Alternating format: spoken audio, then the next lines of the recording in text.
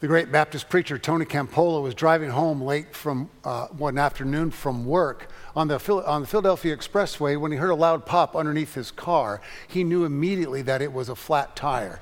Now, the expressway was crowded with rush hour traffic, and he did his best to pull all the way over to the far right side of the expressway, but he couldn't quite get off, and he ended up blocking that far right-hand lane. It was a hot and muggy day. He knew it was going to be a sweaty job, but he got out of his car, left the radio playing so he could hear something while he was working on it, and got the jack out and jacked up the car and began changing the flat tire. As he listened to the radio, the traffic reporter in the helicopter above all the freeways in Philadelphia came on and reported that the expressway was now backed up in both directions. And in fact, in one direction, it was completely stopped. There was a shutdown. So many cars, they were just stopped, bumper to bumper, almost moving not at all. He wondered about that. He thought, is there some kind of a catastrophe going on in Philadelphia? Did the president come to visit? What's happening? A moment later, the helicopter said, as I fly over the expressway, I can see that there is a brown sedan in the far right lane changing its tire. I believe that sedan has shut down the entire expressway. And Tony said, that's me. I've done that. Oh my goodness, right now children are missing their parents and lovers are not meeting and business opportunities are falling apart because of me, because I have shut down everything around and about me. It was for him kind of a moment of rush, of power, of control. Even though it was a negative thing, he still says in his book, Choosing Love Over Power, which is one of the inspirations of this series, he says in his book, it just felt good to be able to control and command so much. I wonder if we know about that. I wonder if we've experienced, some of you might have experienced that in your own way, of just a little glimpse of control, just a little bit of power at home or at school, church even, your business and government. Just even the slightest, silliest kind of thing can feel good, to feel like we're in charge, we're in command. Give us a little rush of being like the king or something, as it were. A couple of weeks ago, there was thunderstorms rolling through Columbus. Julie and I were in our TV room. She was watching TV. I had my computer out. I was doing some work while keeping one eye on the news. When all of a sudden, there was a little electrical surge, and the TV just sizzled, popped, was done. No picture, no sound, no nothing. We tried all the things that you're supposed to do, turn it off and on, turned all the power off to it, etc. Didn't come back on. Julie called the next day and said, hi, our TV is about 10 years old. We'd like somebody to come out and do some repair. And basically what we learned was, if it's that old, it's going to cost so much for the guy to come visit and so much more for the parts and the labor and all that. By the time you spend all that, you might as well get a new TV. Well, that wasn't a bad thing. We said, okay, fine. It's old. It's time for a new one. We went to Costco, found a new TV. Have you bought a new TV lately? There's a lot of technological stuff you got to deal with. There are all kinds of things. I set it up in the TV room. The dog could tell I was stressed, and he slunked away, Didn't want to deal with me at all. He went and hid way at the other end of our little apartment. And I played with that thing. I struggled over it for about an hour and a half. Finally, though, I figured it out. I followed the instructions. I got the TV up, hooked it up, turned it on, even plugged in the old sound system. It had sound. It was working. I called Julie. I said, Julie, you got to come see this. And somehow this inner caveman in my personality took over. And I said, as she walked in, I am Glenn. I am king of TV land.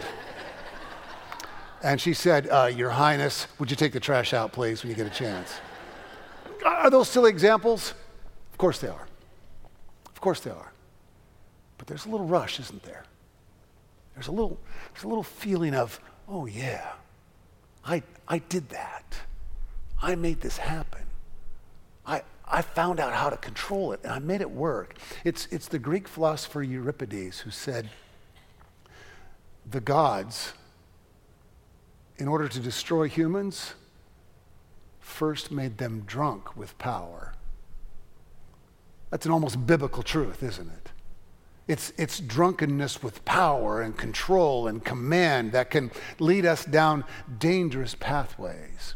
In the story that we heard today, Satan is making a bet that Jesus will give into power in the same way that Tony Campolo and I did in our own silly little examples, but he's making a much bigger bet on a much larger stage. By the way, I want you to know this. When you hear the word Satan in the Bible, I want to let you know where that originates. You go back to the Old Testament, back to the book of Job, which is probably the oldest story in the Bible, older even than the creation stories. It has an oral tradition to it. Before any of it was written down, this story of Job was probably told 1,000 or 2,000 or 3,000 years even before the time of Jesus. In that story, the Satan, it's just a Hebrew word, ha-satan, for the one who accuses. In that story, the Satan is a part of the heavenly court, this accusing one, sort of like a prosecuting attorney. And there's probably a joke in there somewhere about attorneys and Satan, but I won't go there this morning. He's acting like a prosecuting attorney, though, where he's in the heavenly court saying to God, you know, your servant Job, he'll commit some sins if you stop making his life so easy and so full and so abundant. That's who this one is. It's only over hundreds, really even thousands of years before this character evolves into what we know of as the devil or the Satan. I don't want us to get caught up literally in this, whether you're tempted by evil or Satan or the devil or Darth Vader or whatever it is. What I want us to understand this morning in a non-literal way is that evil does exist and the temptations are there. So in today's readings, this evil one comes to Jesus in the wilderness with temptations. I want you to know that Jesus has just had an amazing spiritual experience. In the text immediately before the story that Morgan read, Jesus was baptized by John the Baptist in the Jordan River. It's the official beginning of his ministry. When he emerges from the water, he has this strange sacred experience where he hears a voice from heaven. You are my child. You are the beloved one. In you I am pleased. Hear that. In his baptism, at the beginning of his work, Jesus experiences the beauty of God's love. And by the way, last week at Akita, at our camp Akita, Julie and I were there for family camp. I spoke at Vespers every day. In one of those services, we baptized an infant. And we read that text before this one, the one of Jesus' baptism. And I said to them, and I want to say to you, in this congregation, we understand not the doctrine of original sin, but the doctrine of original goodness. That child in my arms at Akita last weekend was already pleasing in the sight of God's eye. The same thing happens to Jesus. He's had this incredible experience. He understands that he is God's chosen one. He is God's beloved child. And then, he's thrown into the wilderness. And then he's sent into temptation to wrestle with evil, to wrestle with the devil, whatever we want to call it. It's a sign for us that no matter how deep our spiritual lives become, no matter how strong we become in our faith, as it says in Genesis, sin is always crouching at the door, waiting to pounce. The same is true for Jesus. And the devil comes to him. And note a couple things here. It's fascinating to me about these temptations. The devil says to him, here's a stone, change it into bread. Feed yourself, feed the world. Here are all the kingdoms of the world. If you would like to be in charge, I'll put you in charge. You know, the politics of our world are a mess, he said. Could use your leadership. What was true 2,000 years ago, still true today. And then the third one is get up on the highest point of the sanctuary at 1320 Cambridge and jump down from there and let your angels save you and hold you. It'll inspire the congregation. It'll bring more folks into the church. It'll be a great thing. Why don't you do it? Now look at all three of those things. On face value, none of them are bad. In fact, not only that, Jesus did all of these things in one way or another. Feeding hungry, that's a good thing. We do it here. We have our heart-to-heart ministry, our own food pantry. It's not a bad thing. Jesus did it. Several stories in the Gospels of Jesus feeding the hungry. Did Jesus involve himself in the politics? Not directly. Did he affect the politics? Absolutely. He was killed by the politicians of the day as an enemy of the state because he proclaimed to them this way of love and mercy and forgiveness. And the politicians were upset by that. Did he perform miracles and mighty things that got people's attention and inspired them? Of course he did. All of those things happened. The temptation is not what, but why? The Satan was putting before him the opportunity for personal power and glory. Anytime, you can be assured, Anytime anyone in leadership in any position is putting themselves in that place because they are seeking their own personal power and glory, they are essentially, in the understanding of this story, choosing to worship Satan, to worship evil. Anytime anyone in any place makes that choice, they've chosen evil over good.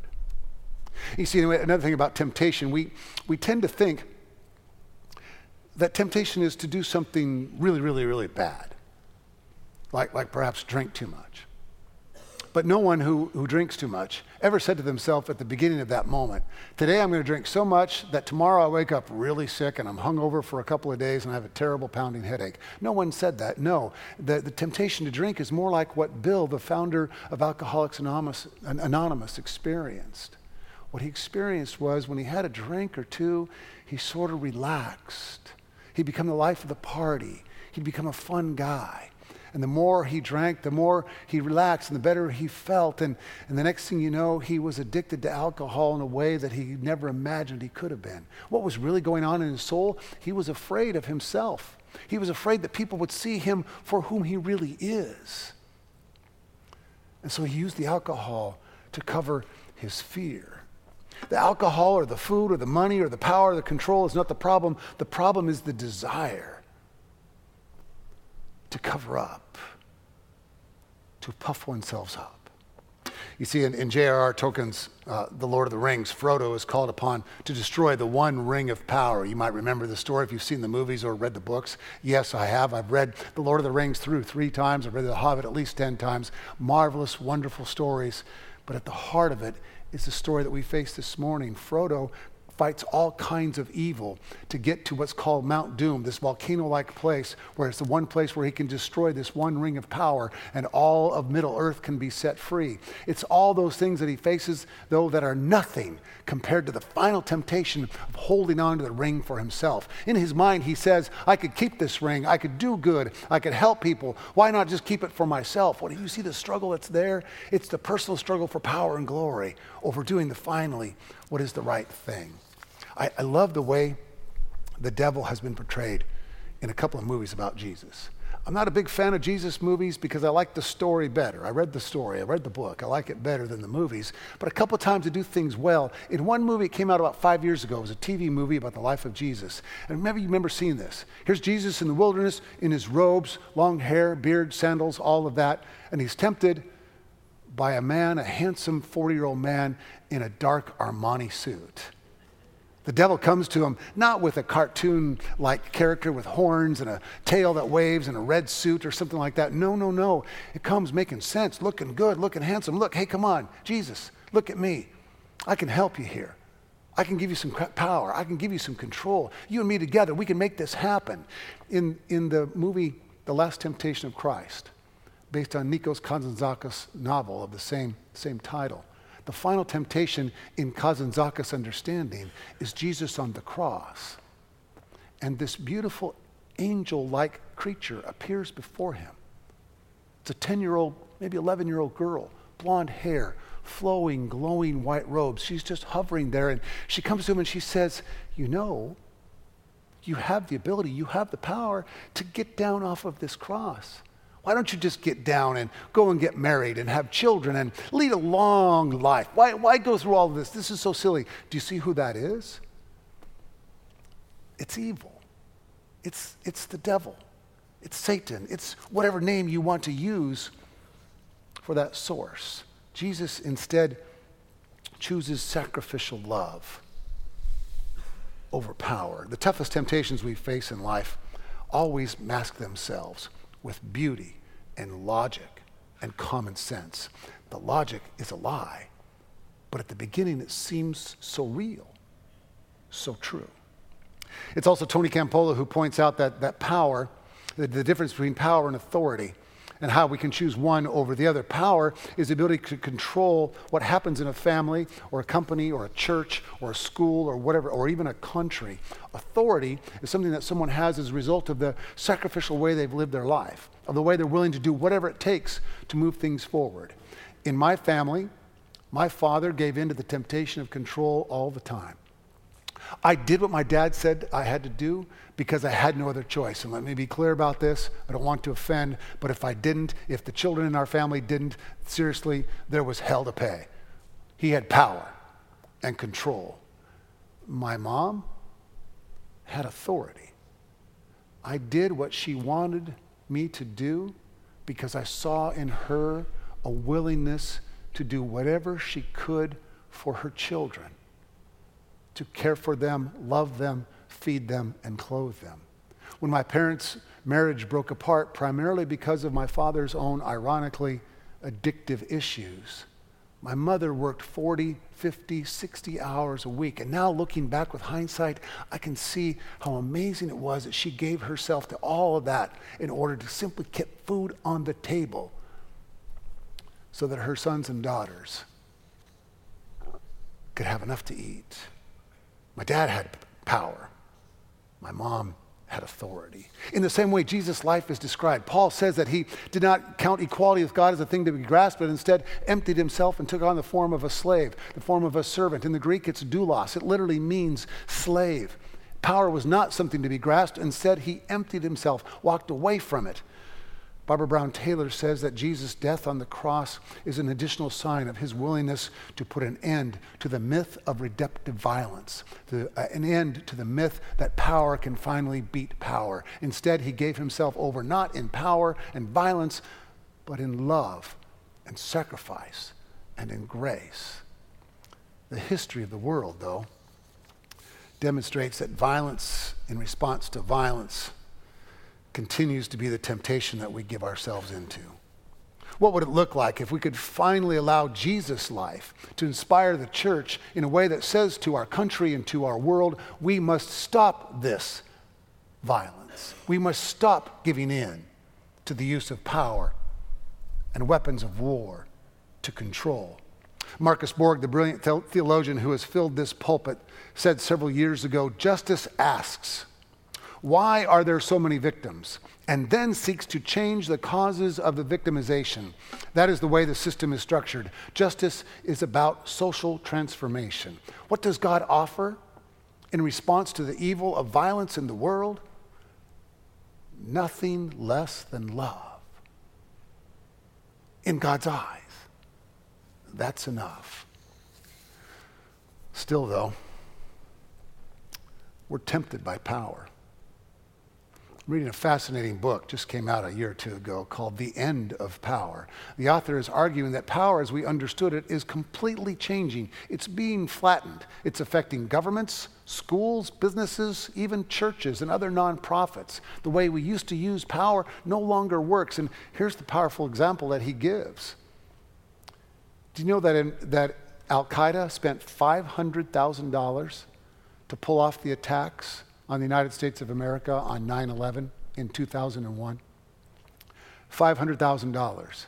In response, as of 2013, we had spent $3.3 trillion. Do the math. For every dollar that Al-Qaeda spent to attack us, we spent $7 million in response. And 17 years later, we're still slogging through this unending war. I mean, just think about this for a moment. Do I want to be safe? Of course. When 9/11 happened, I drove to the schools where my sons were attending. I picked them both up and took them home. I went home and found in my garage an American flag, and I went outside and stuck it up on my garage. It was my way of saying, I am an American, and these are my boys. I'm going to stand with my family. I'm going to stand with my fellow Americans, and I want to see this terrorism end. Of course, did I want to be safe? Do we want to be safe? Of course, but at what cost? I mean, just think about it. If we spent $1/3 trillion, just $1 trillion, 1/3 of that money, what would that do for the infrastructure that we need so desperately in the United States? What would it do to feed people around this country and around the world? What would it do to bring clean water to more people in the world? We go back to Marcus Borg's question about why are there so many victims? It was Jesus, the one who we proclaim as Lord and Savior, as the perfecter of our faith, who chose not violence on the cross, but instead emptied himself, choosing the way of love. You know, there was a sermon preached a couple of Sundays after 9/11. I watched it on television. It's a big Presbyterian church down in Florida. The pastor said the teachings of Jesus, they don't apply in this instance. And I got to tell you, I was tempted to agree with him. I was tempted to say, yeah, you're darn right. Boy, oh boy, yeah. And then I turned the TV off. You see, because Jesus said, if someone forces you to take their pack for a mile, walk 2. If someone strikes you on the cheek, turn the other. These weren't just nice thoughts for a sermon on the side of a hill. This was a way of life, inviting you and me to move forward in faith, not giving in to the temptation of power, but instead to follow Jesus in the way of love. Because in Jesus' way, love always, always trumps power. Amen.